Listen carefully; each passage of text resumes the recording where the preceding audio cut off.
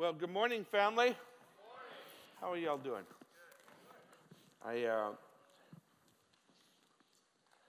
have a question I want to ask you. On Easter, we're trying to decide if we're going to have add a service in the morning, and how many people would be interested. We're looking to add a 7:30 in the morning service, and was wondering, is there anybody like that would help them? I know sometimes on Easter people have places to go that it would help if they could come to an earlier service. With a show of hands, how many of you would be, I'd say very interested, to go to a 7:30 in the morning service? This is really an indicator. Because, let me tell you, at the 9 o'clock service, which is quite a bit larger than this service was, half the congregation put their hand up. The 9 o'clock people. They're the morning people. You're the 10:45 people. Not one person wants to go. Okay. I'm with you.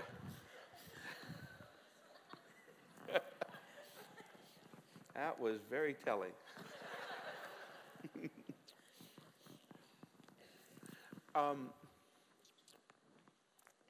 I thought it would be a good time to do a Bible prophecy update. And there's been so many things that have happened in recent times that I think would be kind of advantageous to us to look at some of the current events and the connection with Bible prophecy. And the Bible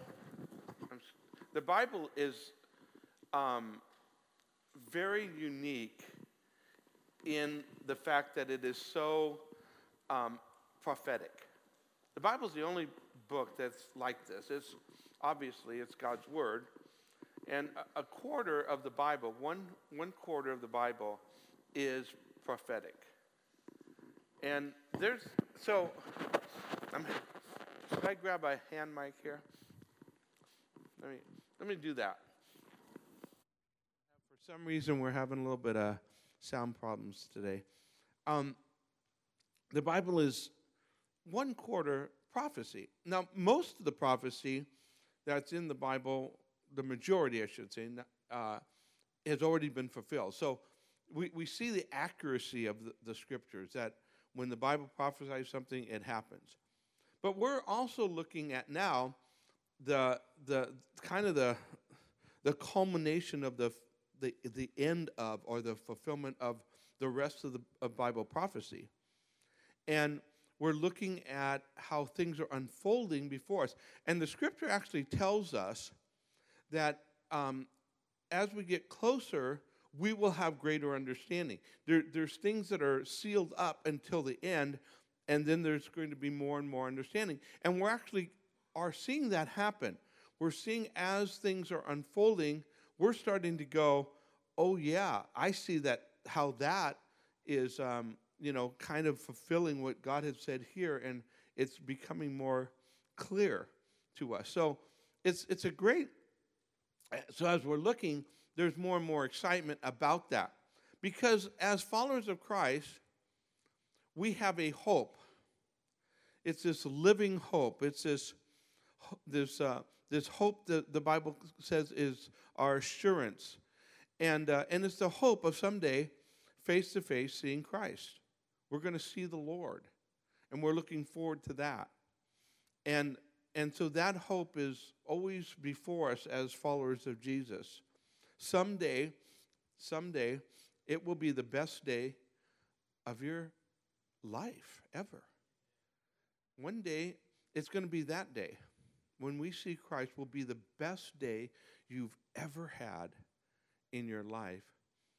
And from that day on, you'll never have a bad day. So that's the promise that we have as followers of Jesus.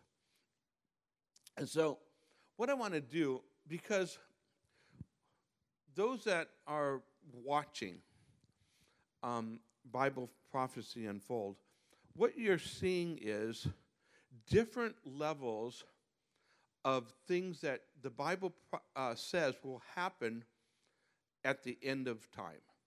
And there's lines of these things. The way I kind of try to graph it, they're all converging at the same time. See, so you see this convergence of prophetic lines. For instance, I'll just give you one. There's tons of them. But Jesus said that the gospel of the kingdom will be preached in all the nations. The word is ethnos, every ethnos group throughout the world, and then the end will come. Well, that's a timeline. You can look and you say, and actually missionary organizations have actually target this. They look at all the ethnos. They've targeted the places all around the world. A lot of them are small pockets. Some of them are large Muslim communities.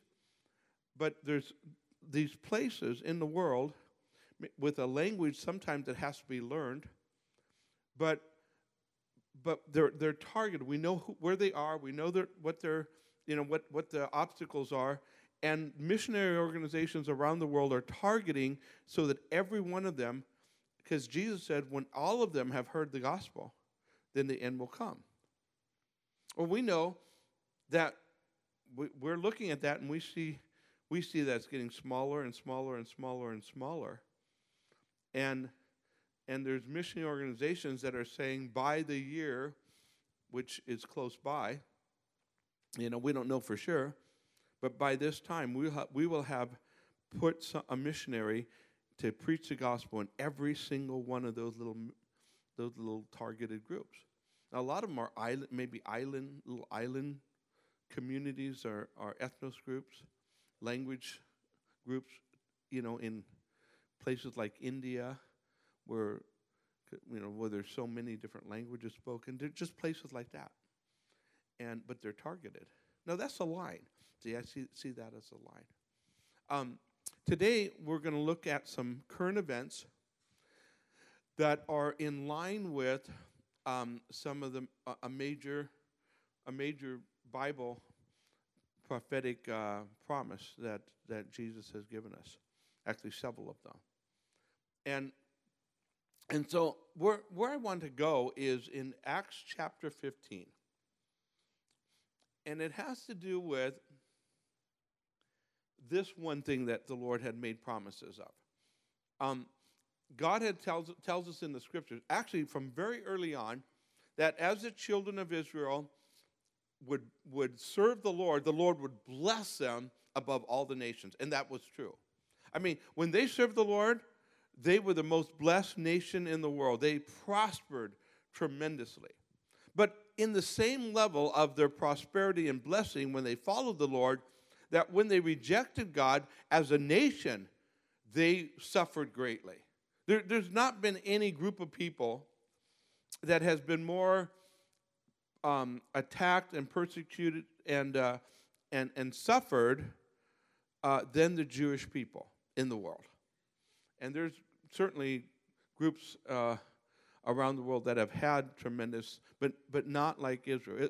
The Jews for 2,000 years. And God made this promise to them all the way back in Deuteronomy that if they rejected him, if they turned to false gods, that what would happen is he would scatter them. He'd kick them out of the land.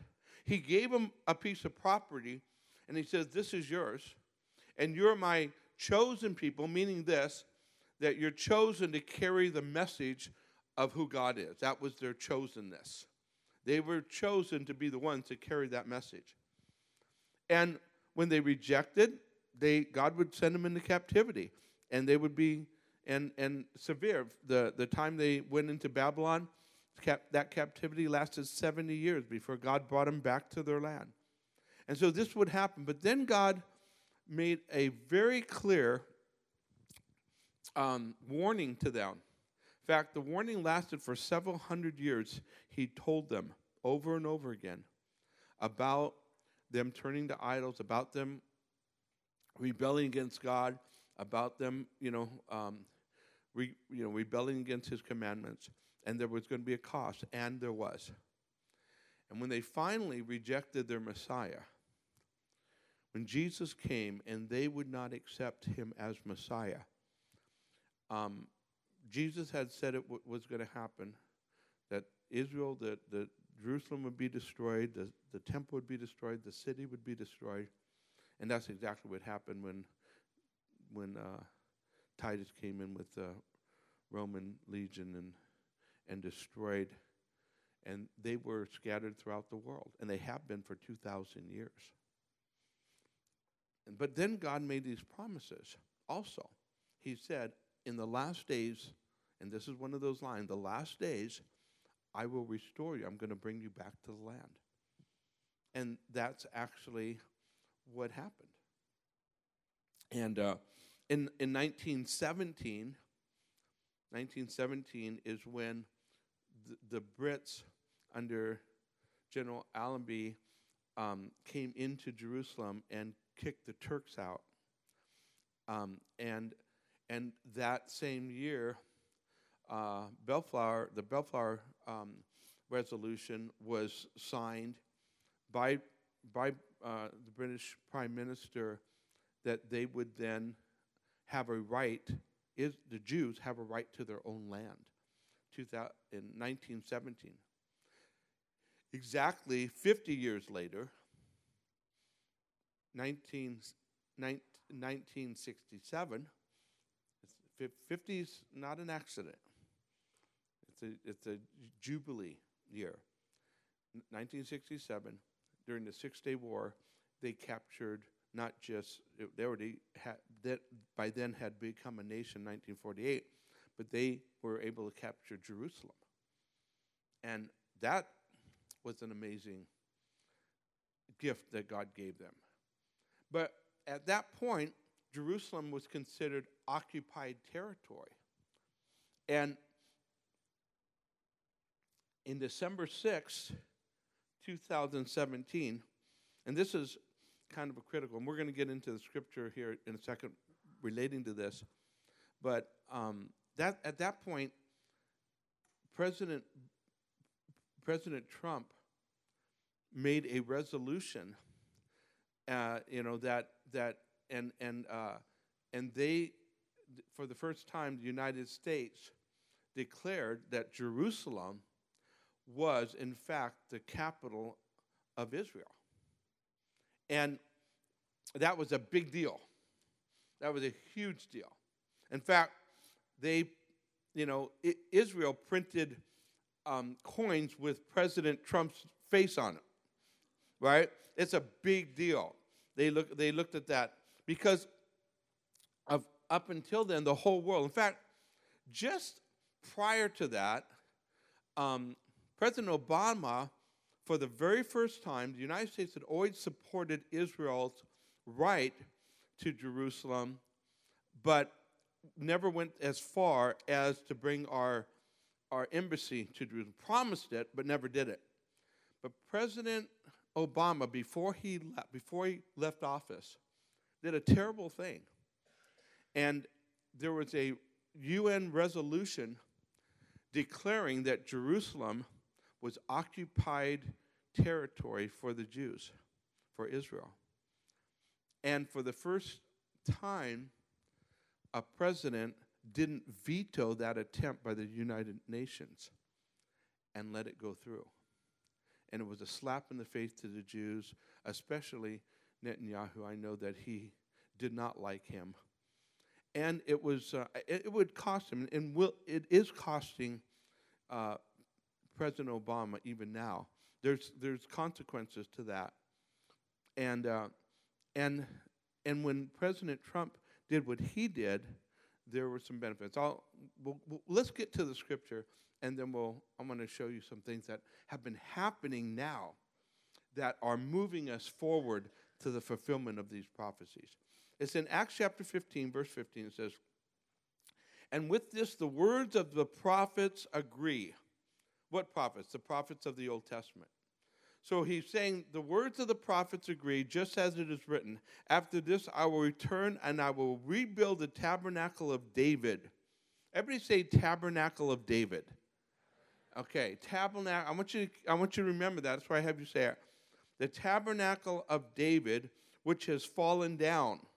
I will rebuild its ruins. I will set it up so that the rest of mankind may seek the Lord, even all the Gentiles who are called by my name.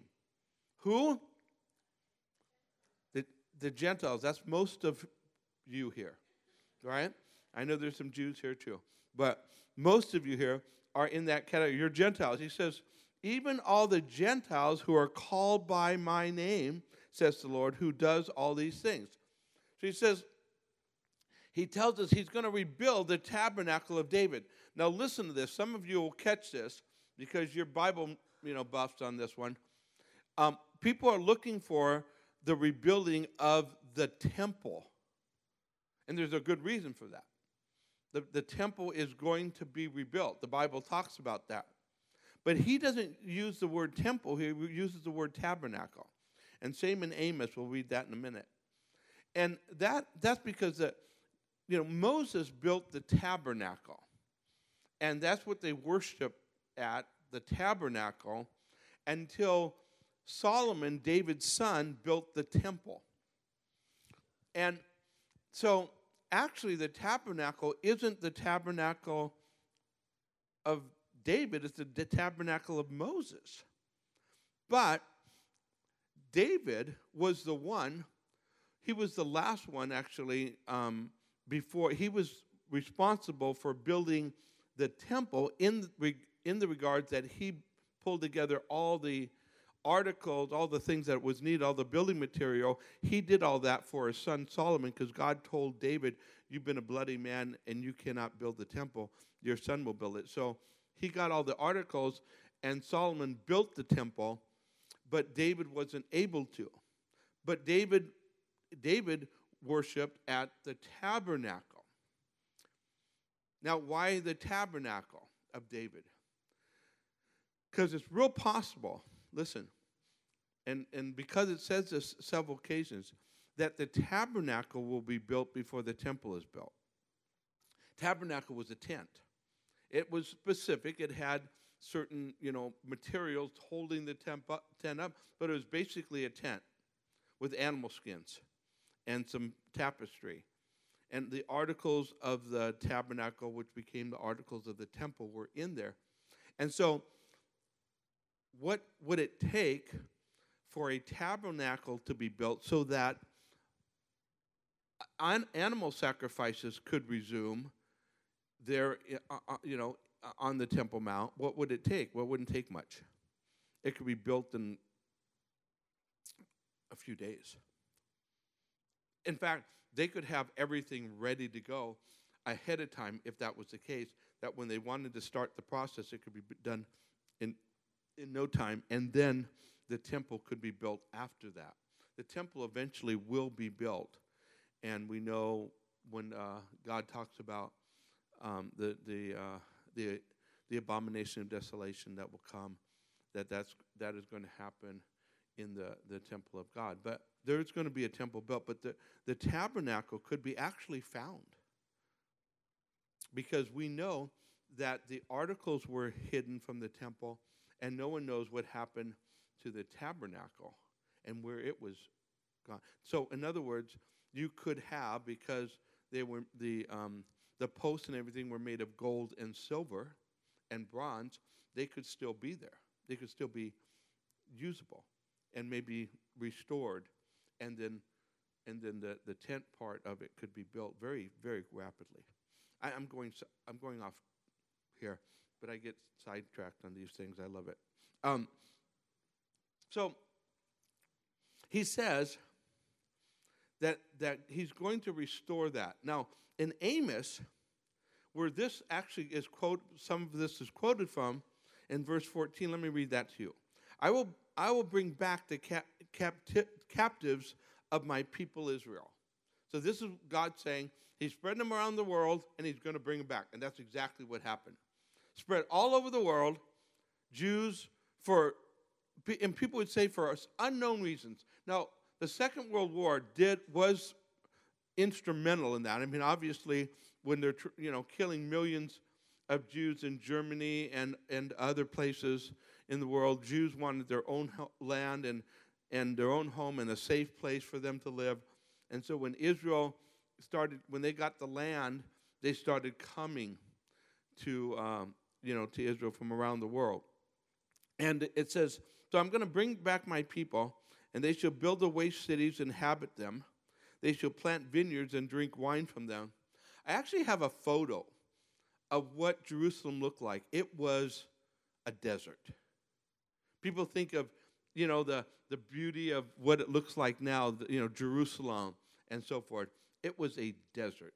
And you see pictures of just kind of, you see the Temple Mount area, the old city of Jerusalem like this, and all the rest are just desert land with some Bedouins sitting over here. I have several photos of that go way back. Obviously,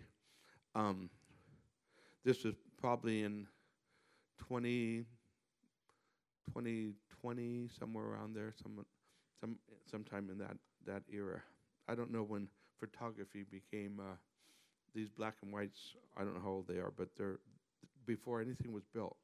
So he says, I'm going to rebuild it. They shall also make gardens and eat from them.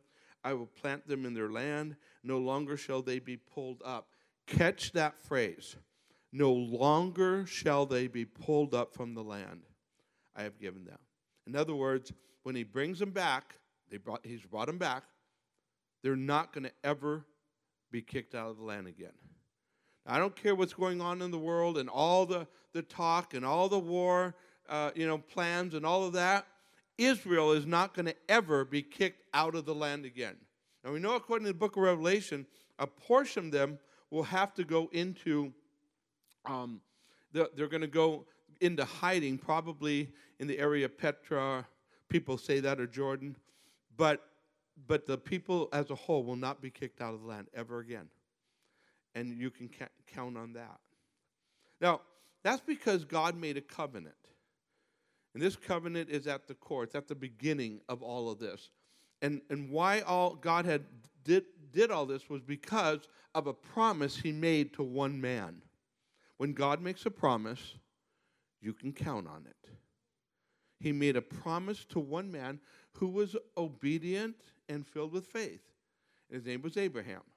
In Genesis chapter 12 and verse number 2, he had said to him, verse 1, because you have, you left where you were and you went to the land that I've told you, he says, this is the promise. I will make you a great nation. I will bless you. I will make your name great. Think Abraham's name is great? Yeah. And you shall be a blessing. And now he's not talking about Abraham specifically. He's talking about his people here. He says, I will bless those who bless you, and I will curse him who curses you. And in you all the families of the earth shall be blessed. Okay? He says, if you bless Israel, you bless his people, you'll be blessed. If you curse them, you'll be cursed. That has happened in history. The nations that blessed Israel, God blessed them. And blessed the Jews, God bless them. The people who have cursed Israel and cursed the Jews, there's been consequences for it.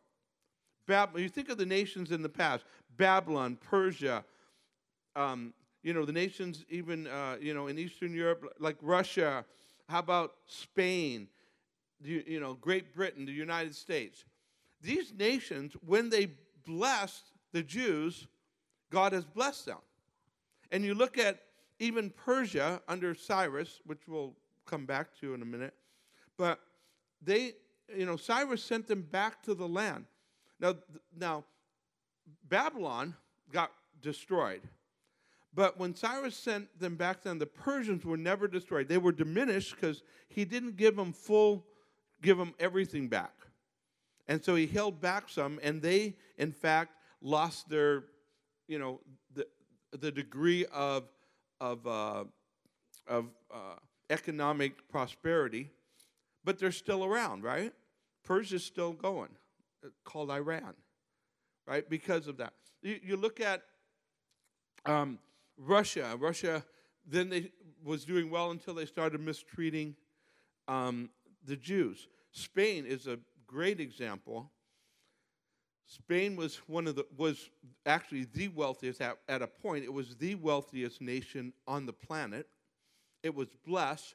And then they decided they're going to force every Jew to become Christian, and kill them if they don't convert. In fact, they not only threatened them if they did, but even if they did convert and they caught them like worshiping on the Sabbath instead of Sunday or doing that, they killed them. And what happened to Spain? Well, they went from prosperity to misery really fast. In fact, the Spanish Inquisition, when it went into law, the day before the Spanish Inquisition, Columbus sailed the ocean blue. He left the day before the Inquisition started, and those 3 ships carried a bunch of Jews with them to the New World. And what happened from there, they went to Britain, but in Great Britain was the empire that the sun never set on until they started mistreating the Jews, and then in a very short period of time, they shrunk because of the way they treated the Jews. And at one point they were all for the Jews having their land, but then they turned on Israel. They turned on the nation. And so then what happened to the Jews? Well, the largest majority, still today, came to the United States. In the U.S., they were able to worship God and to live in prosperity. And in fact, today, right now, it's between us and Israel. We're right at about 50% each. We have just about the same amount of Jews as the nation of Israel does. And a lot of Jews that are in Israel came from the United States. They're moving there. They still have been moving there. And God has blessed the United States because the United States has supported Israel. Listen, we don't have time to go through the history, but there's whole books on this subject of how when nations mistreat Israel, even in recent times, like the former Venezuelan president Hugo Chavez, he publicly cursed Israel. This is the words he said. He says, "I curse Israel from the depths of my intestines." Pretty bad, because the next day he got an intense intestinal pain in his belly, and he had contracted a rare form of cancer that took him out. And in South America, leaders who shared that, 4 of those leaders have lost power in their countries. It's an amazing thing. You look through the history of this. We don't have time to do all of that. The point being that when our president made the decision to recognize Jerusalem, that was a good thing. That was a good thing for our nation. And so there's been a couple of real events that that have connected with some of the end times things that we would expect in this. So let me just go through them fairly rapidly. The United States, President Trump decided on December 19, 2018, just 10 weeks ago? No, a little bit more than that he was going to withdraw from Syria. I think it was about 10 weeks ago that they started the withdrawal. And he was going to take all of the military out of Syria. Some of you probably heard that in the news. But he was talked out of taking them all out, so he's left like 400, from what I understand, he's left 400 troops in Syria, which is not a lot. What he's left in is not much. Not enough to do much. The hope is that if anything spurs up, they can go from Iraq and get into Syria. But the point is, and this is the issue, I want to show you this picture that happened the day after he made the announcement. In Washington, D.C., was this man. He's the Turkish president, Recep Erdogan. This is a very interesting man. He will be, I believe, very instrumental in fulfilling Bible prophecy. Because Erdogan has a dream. And his dream is that he is going to restore the Islamic Caliphate in the Middle East. He wants to bring back the Ottoman Empire. The last time that the Muslims had, their day of, where they were on the top of the world. They were the Ottoman Empire was the most powerful empire in the world for at least 400 years. Some say up to 8. But at least 400 years, the most powerful empire in the world. And he desires to bring that back. And his dream is to restore the Ottoman Empire under Turkish leadership by the year 2023. Now, why 2023? And he's working a plan. They're working a plan. The reason 2023 is because 1923 was the end of the Ottoman Empire. So on the 100th year anniversary of the end of the Ottoman Empire, he wants to restore the Ottoman Empire. And his goal is to get the nations to gather around, of course, building their own empire together. And it's right now, there's 2 nations that want to do that. One is Iran and one is Turkey. But biblically, Turkey is going to be, I believe, the nation that the Antichrist comes out of, and really the leadership against Israel. Turkey is the place, when you start reading the book of Revelation, it's where the 7 churches were that have now been, destroyed. But it's also where the book of Revelation says was the seat of Satan, was in Turkey. Now, we have a lot of things. We've done a whole teaching on this. And so, but the point being that his goal is to do that. But he has somebody, he has a group that's given him trouble in making that happen, and that is Iran. Iran is working hard to themselves be the leader of the Middle East. Now, then there was another interesting thing that happened, and it happened on March 21st. And that was just, a little over a week ago. And that was that President Trump announced that the United States recognizes Israel's right to annex the Golan Heights. Now, and some of you are staring at me like, yeah, so big deal what? The Golan Heights were taken by Israel in the 6-day war. The Golan Heights is, if you go there, you can oversee Israel from the Golan Heights. It's this high place that Syria would rain down missiles from. And it was a place that, for Israel to try to take it, it just cost them dearly to try to take it. And they did take it in the 6-day war.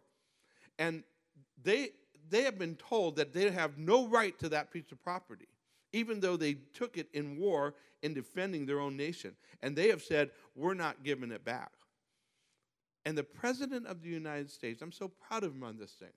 I don't agree with everything he does, but this was the right thing to do. And he stood up and said, the United States recognizes Israel's right to the Golan Heights. And in doing so, I not only think that he's blessed them, but he is fulfilling Bible prophecy. Because, you see, God had promised the children of Israel their land back, but they've only gotten a portion of their land back. They only got a portion of it. And what is happening is wars have broken out, and each time they get in a war, they expand it. It gets bigger, you see? and God doesn't want them to take and to give it back. So President Trump is hailed like this at the when Netanyahu was here, last week, and he was able to he was talking to the president. He said this about the president. He said he is like Cyrus. He named 4 leaders who have blessed Israel throughout history. There's been others, but he named and he says he's like Cyrus, because in Israel they recognize President Trump as a Cyrus. Now, Cyrus was the emperor of the Persian Empire. And when Israel was in captivity to the Persian Empire, it was Cyrus. When he came into power, he was not a believer, but he came into power and he freed Israel to go back to the land and build their temple. And they look at him as a Cyrus. In fact, so much so that the Temple Mount Institute has given a coin. There's President Trump and Cyrus. I mean, this is something they recognize. They say he's like Cyrus, helping us, what? To get the temple rebuilt. See? There's Cyrus, and then there's Bellflower. Bellflower, he was the one who wrote the decree that Israel gets to come back in their land in 1917 when that happened. Okay. So here's the Prime Minister, Netanyahu. Benjamin Netanyahu is there, and he says that to the president. But something is going on supernaturally, and I want to tell you this story. Actually, Ray Bentley, who is a good Bible teacher, a solid man, has a friend. His name was Robert Murray. And Robert was an African minister. And the Lord had spoken to him, saying, you have to give a word to Prime Minister of Israel, Benjamin Netanyahu. Now, this was in the late 90s. Get this. So he goes, what do I do? How can I do that, right? I got to go talk. He's a minister. He's in the United States when he gets the word. He says, you got to go talk to Benjamin Netanyahu. God gives him this word, and he doesn't know what to do with that. And so he got this word, go to Dallas. So he gets on a plane, he goes to Dallas, Texas. And he's at this event that in Dallas, Texas, and someone taps him on the shoulder and says to him, you have to go to this other gathering. You're in the wrong place. He didn't know who this person is, but the person just tells him you're in the wrong place. So he goes to this other gathering, and the man that's talking is speaking is the mayor of Ariel in Israel. It's a town in Israel. He's the mayor, and he's speaking. So he walks up to this man afterward, and he says to him, I have to talk to the prime minister. I have a word from God for the prime minister. And this mayor says, well, okay, let me see what I can do. And sure enough, Robert miraculously is given an audience with Benjamin Netanyahu. And he's told, you have 1 minute. So he goes in. And by the way, Netanyahu gets words by a lot of people. He's the president. So different people think they have a word for and I'm sure he has gotten a little sick of it. But he lets him in, and he says, and Robert says, I have this word for you. The Lord says, I have placed you in the place of power. I have given you this position. Do not give up the land. If you do, I will remove you from power. And that was it. Benjamin Netanyahu kind of laughed it off a little bit, and then he dismissed it. And later on, he was pressured by President Clinton and Yasser Arafat to give up some land for peace. And he did. And within a year, 1999, he was removed from power. He was out. Now, that's not the end of the story. A number of years later, Netanyahu is back in America attending a gathering in Florida of Christians who support Israel. And this African minister, Robert, gets another word. Speak to him again. Now, the first time he gave him the word, there was a group of people witnessing what happened. He wasn't alone. There was a group of people as he gave him the word the first time. One of the people that was witnessing it was Ariel Sharon. Ariel Sharon would become the prime minister after Netanyahu went out. And Ariel heard the word. He heard Robert tell him, don't give up the land. And he saw that once Netanyahu did give up the land, he lost position, but it didn't faze him. Because he wasn't listening for the word of God. And so what did he do? He made a land for peace deal. He was getting ready to submit a land for peace deal where they would give up the entire West Bank for peace, split Israel. He had the drawings made, a map made, that he was going to present to the President of the United States, and they had already kind of started talking about it. And and that day it was coming. It was coming that morning. It was going to arrive that morning. The guy worked on it the night before on January 3rd. On January 4th, it was going to be presented. January 4th, 2006, and Sharon had a stroke, and it put him in a coma.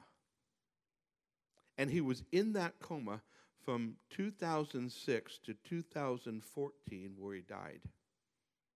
God would not let him give up the land. Back to our story. So now Robert is brought to the green room where Netanyahu is at this gathering. And this time he takes Robert a little bit more seriously. And because he's out of power. And so Robert says, I have another word for you. You remember me? Yes. He says, you're not finished. I will again place you back in power to lead the nation of Israel. And this time, you are not to give any of the land back. I will put you there, and it will be a critical time in history for my nation. So, March 2009, he was sworn in a second time. So since that time, he has not wavered one bit in giving any land back. Oh, I forgot to tell you. I didn't forget, but I did on purpose. Robert said to him, you will be there to initiate the tabernacle of David. Now, then, by the way, Robert and Ray Bentley got another opportunity to meet with Benjamin Netanyahu here just a while back, after he was in for a while. And he was he invited him into his office. So he's in his office where he's met with open arms, and after a short conversation, Netanyahu says, let me show you something. He goes back around and he pulls out this picture, and it's of the future temple to be built. And he says, this is why I am in office. Now, folks, I'm telling you that because the desire to build a temple, which, by the way, has to be built for the fulfillment of end-time prophecy, it will be built. God has said it. You can always count on it. But what we're seeing is the process of that happening. Right now, the Muslims own the Temple Mount. They run it. They don't own it, but they run it. And they were given it because they have their two mosques there, but that's the place that they want to build the temple. And And so they don't even go up there. They can't even go up there. Jews are not allowed up on the Temple Mount, even though it's the place where has been the place of their worship, you know. And so, there's understanding that there is this dream, believe God ordained for this to happen. Now, I have a little video I want to show you. Go ahead and get that started. Just pause it for a second. Let me give you this is the Secretary of State, Pompeo. Thank you. I had a brain fade. Mike Pompeo, and he's and of course Prime Minister Netanyahu. They're at the Wailing Wall. They're there at the Eastern Wall, and they're the Western Wall. They're praying, and that's where they put in those little prayer requests right into the rocks and so forth. And go ahead and continue. So you have the Secretary of State there because of this time of annexing the height. This is recent, and they're kind of given some artistic renditions, but they're going to walk this into the underground, and what you can do. It's this is the Wailing Wall, and they're going down. And where he's taking them is to a place where he's going to show them a map. Keep going. Did we pass the map? No, the map's coming up. There, stop, right there. Okay, what he's showing them, you see that building right in the middle? That is a future temple. What he's showing the Secretary of State, and by the way, the president went this same route too. He has shown the president, and now we're actually seeing it. They probably didn't want on video to show the president seeing this, but he's showing the Secretary of State their plans of building the temple on the Temple Mount. Now, that's significant. You go a little bit further. I want to show you a couple more things, then we're done.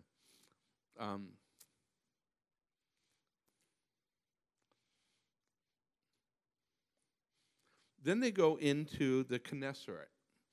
And this is a place where they had to build the Knesset so that the 70 elders, as in the Old Testament, who rule Israel, will be the rulers of Israel. They have to build that before they can build the temple. Because they are the ruling party, a group that will make decisions about the building of the temple. Stop it right there. You see the menorah over here on the left behind this gentleman on the far left?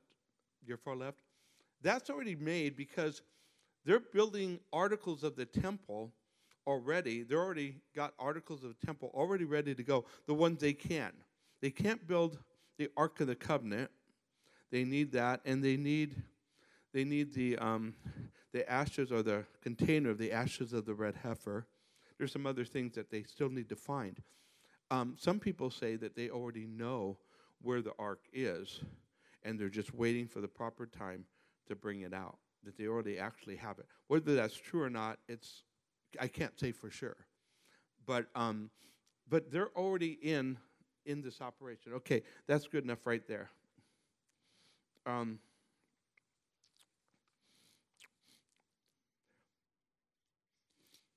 Now, I mentioned the giving back of the Golden Heights. Let me quickly tell you this, what's going on. General Keane, I think his picture is right here, recently, that's an older picture, he was much younger, but he has recently given us some insight what's going on in Iran and in Lebanon and Syria. Iran has wanted to destroy Israel, get the United States out of the Middle East, destroy Israel. That's been their plan. They have said that over and over again for 37 years. Now, Iran wants to take over, and what their plan is, They use other nations to do their bidding. They have put 130,000 missiles in Lebanon. They pretty much run Lebanon. Because the United States is pulling out of Syria, they have dreams of controlling Syria. They have been invited in, Russia, Turkey, and Iran. But Iran has a goal of setting up bases. In fact, they have already attempted to set up bases in Syria for missile launch, but Israel, when they found out, attacked them. And you probably in the news saw that they attacked in Syria. That's what they were attacking, Iranian bases, because this is what he says is the goal. He says they want to put bases in Syria to shoot missiles. They already have 130,000 missiles in Lebanon. They want to inundate over, the Iron Dome of Israel. They just want to there's no way they could stop that many missiles. And they're just going to chuck everything into Israel. He says this. He says Iran uses these other countries and thinks that Israel won't attack them because it's coming from these other countries. He says they don't understand. If Israel gets hit like this, it will be the worst disaster in Israel's history as far as loss of life. It will be disastrous for Israel. He says they will attack with a fury, and they will hit Iran at its core. They will hit major cities. They will come against them. He says that's what, and he was asked, well, what's the likelihood of this happening? He says, very, very likely. This is going to, pretty much saying, this is going to happen. Because you have a nation that has said they're going to do it for 37 years. And as their economy is being diminished, when Trump actually has sucking the economy out of Iran. He has put blockades and so forth. And Iran economically, the first day he broke the treaty, the Iranian economy dropped 50%. So what happens as their economy is going down and they start to lose power in the nation? There's one way to keep it: start a war and try to do what they're going to try to do. When they do that, I believe Israel's going to destroy. And what's the significance of this? When this happens, by the way, Iran is trying to squeeze out Saudi Arabia. They've gone into Yemen, and they're pushing on both sides, and they're taking off they're crunching the waterways into Saudi Arabia. They're trying to control, but when they do that, I believe they're going to be demolished. Their strength in the Middle East is going to be demolished, and who's going to rise up? Turkey. Turkey's going to be the one to gather all those Muslim nations together, and Erdogan's going to have his dream and the beginning. I believe the Antichrist comes out of that, and that is the Antichrist nations that are going to do that. Now, there have been some amazing prophetic words like the one I shared, and I don't share them. When someone prophesies, I never run my life by the prophecy of somebody else, only the Bible. That's all. But you watch when there's a prophetic word, especially if it's somebody that you highly regard, like David Wilkerson. He's passed away. David Wilkerson had this prophetic gift. Some of you would know he wrote Crossing the Switchblade. He's Teen Challenge. He's the one who started Teen Challenge. He had this prophetic gift. The day before 9/11, he's out of the state. God wakes him up and tells him to call his administrator at his church. His church was a mile down the street from the Twin Towers. So he calls up the night before, and he tells, God spoke to me, call everybody in the church to make sandwiches and bring them to the church. So they gather and they make all these sandwiches, bring it to the church. They're all ready. 9/11 hits, and all those people, the workers and all of that, where did they come? They were all coming into his church. He was all prepared with prayer warriors and people Why? Because God had spoken to him the night before about what God. There are prophetic people like that. And there's a man, I'm not going to give his name right now because I'm not sure how everything's going to come out. But we're going to find out about Robert's prophecy in a week. Because Israel is having their election.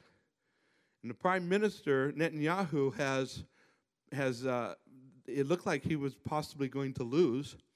Recently, the polls are trending his direction. We're going to see if Robert's right in a week. But if he is again, he will have been the longest reigning prime minister in the history of Israel. That's what he's heading toward. But anyhow, this other prophecy, there was a man in 1999 who prophesied that the Middle East were sending airplanes into New York. He didn't say hit towers, but airplanes, Middle Eastern airplanes to attack New York. He said that in 1999, his prophecy. And obviously it happened, and he prophesied how we would respond to that. He also prophesied some other things.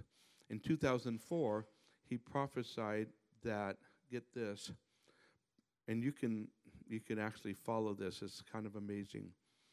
A videotape, the time, everything. He prophesied that Donald Trump would be president. He not only prophesied Donald Trump would be president, he prophesied that they would try to get him out of office by impeaching him, and he said it would fail. He prophesied that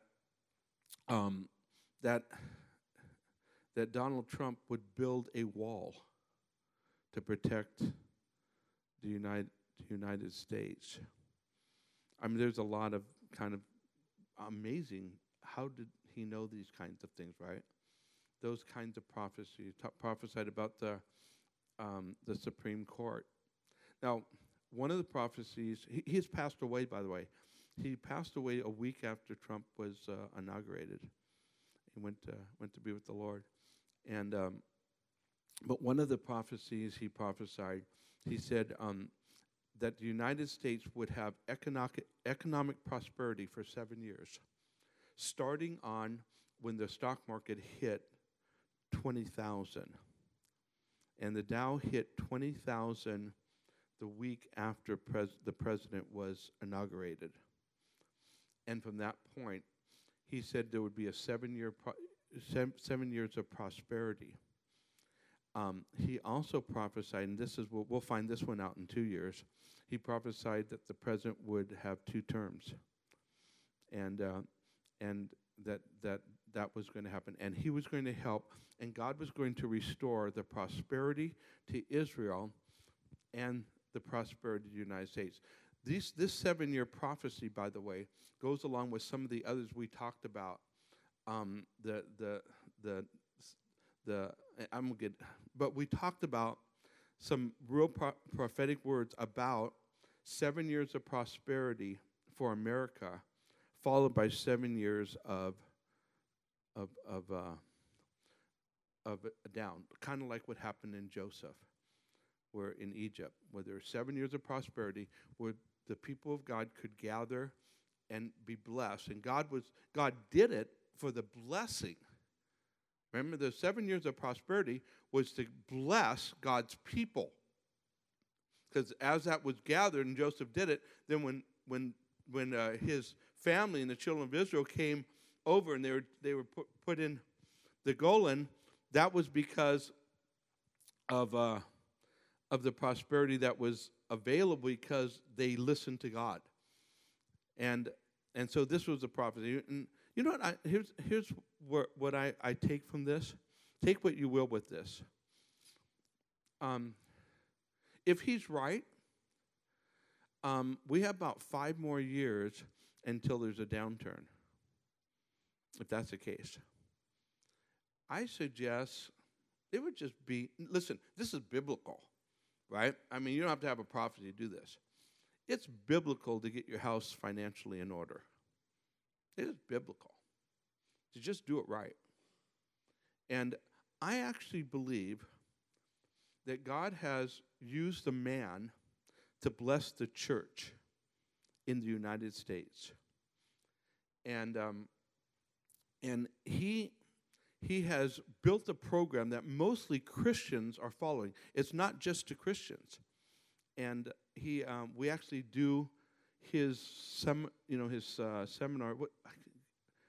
David Ramsey, thank you. David Ramsey is the third most listened to radio program in the nation. So it's listened to he's not just on, in fact, he's mostly not on Christian stations, but he's throughout the country. And David Ramsey has this real push for people to get out of debt and to get their finances in order. And millions of people, mostly Christians, have been listening to him because he uses the scripture, uses the Bible, have been listening to him across this country to get their finances in order. And I believe that as that's happening, when there's a downturn, you know who's going to be the people who are most blessed? It's going to be the believers. And that is also part of the promise of God, that the prosperity comes so that the people of God will be sustained and blessed during, not just sustained, blessed during the time of downturn. So that's just me. You know, you can go, well, Rick, you don't know what you're talking about. You don't know economics. I know. I don't. Just telling you. I think something's coming up. Anyhow. So what is this all about? Let me close with this one word. When God says something, you can count on it. Folks, he's in charge. And you might, these leaders, people in power are going, it's going to happen this way, this is what's going to go on, and God just sits back and laughs. I'll get done. He goes, I'll get done what I'm going to get done. And that's not just the world, that's in your life. You can count on God. Some of you are standing on the promises of God. You're in the most secure place that you can be. You stand on the promises of God. And God's going to get it done. You stand on those promises. You trust him. Father, I thank you for your many, many, many, many, many blessings to our life. I thank you that we can count on you. And that, Lord, as we look at these things that are coming, your word tells us not to fear, but to rejoice, to look. Because someday it's going to be the best day of our life. Lord, when we see you face to face. So, Lord, in the meantime, let us, Lord, keep our eyes open and keep our hearts in the right place. And, Father, I pray for those people that are here today that they have not received you. They've not said yes to you. And I just want to say to those of you who are here, you still have time. You have today. You have now. As long as you have breath, you have time to share. You have time to accept, to receive the good news of Jesus Christ. You can invite Christ into your life, have your sins forgiven, and you can just say a prayer that he will listen to. He will respond to.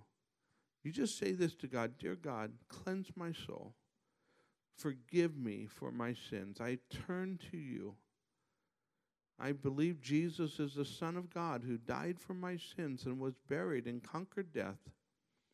So, Jesus, you're my Savior, and I choose to follow you from now on. And I thank you for eternal life. In Jesus' name I pray. Amen. Amen. Listen, we're going to close with one song, and we're going to worship. And we're also going to receive the offering at the same time. Worship with our gifts and with our mouth. All right? And so if you would like to give at this time, you're welcome to do that. And Father, we ask that you bless gift and giver as we give to you. And Lord, as we lift our heart to you, be blessed.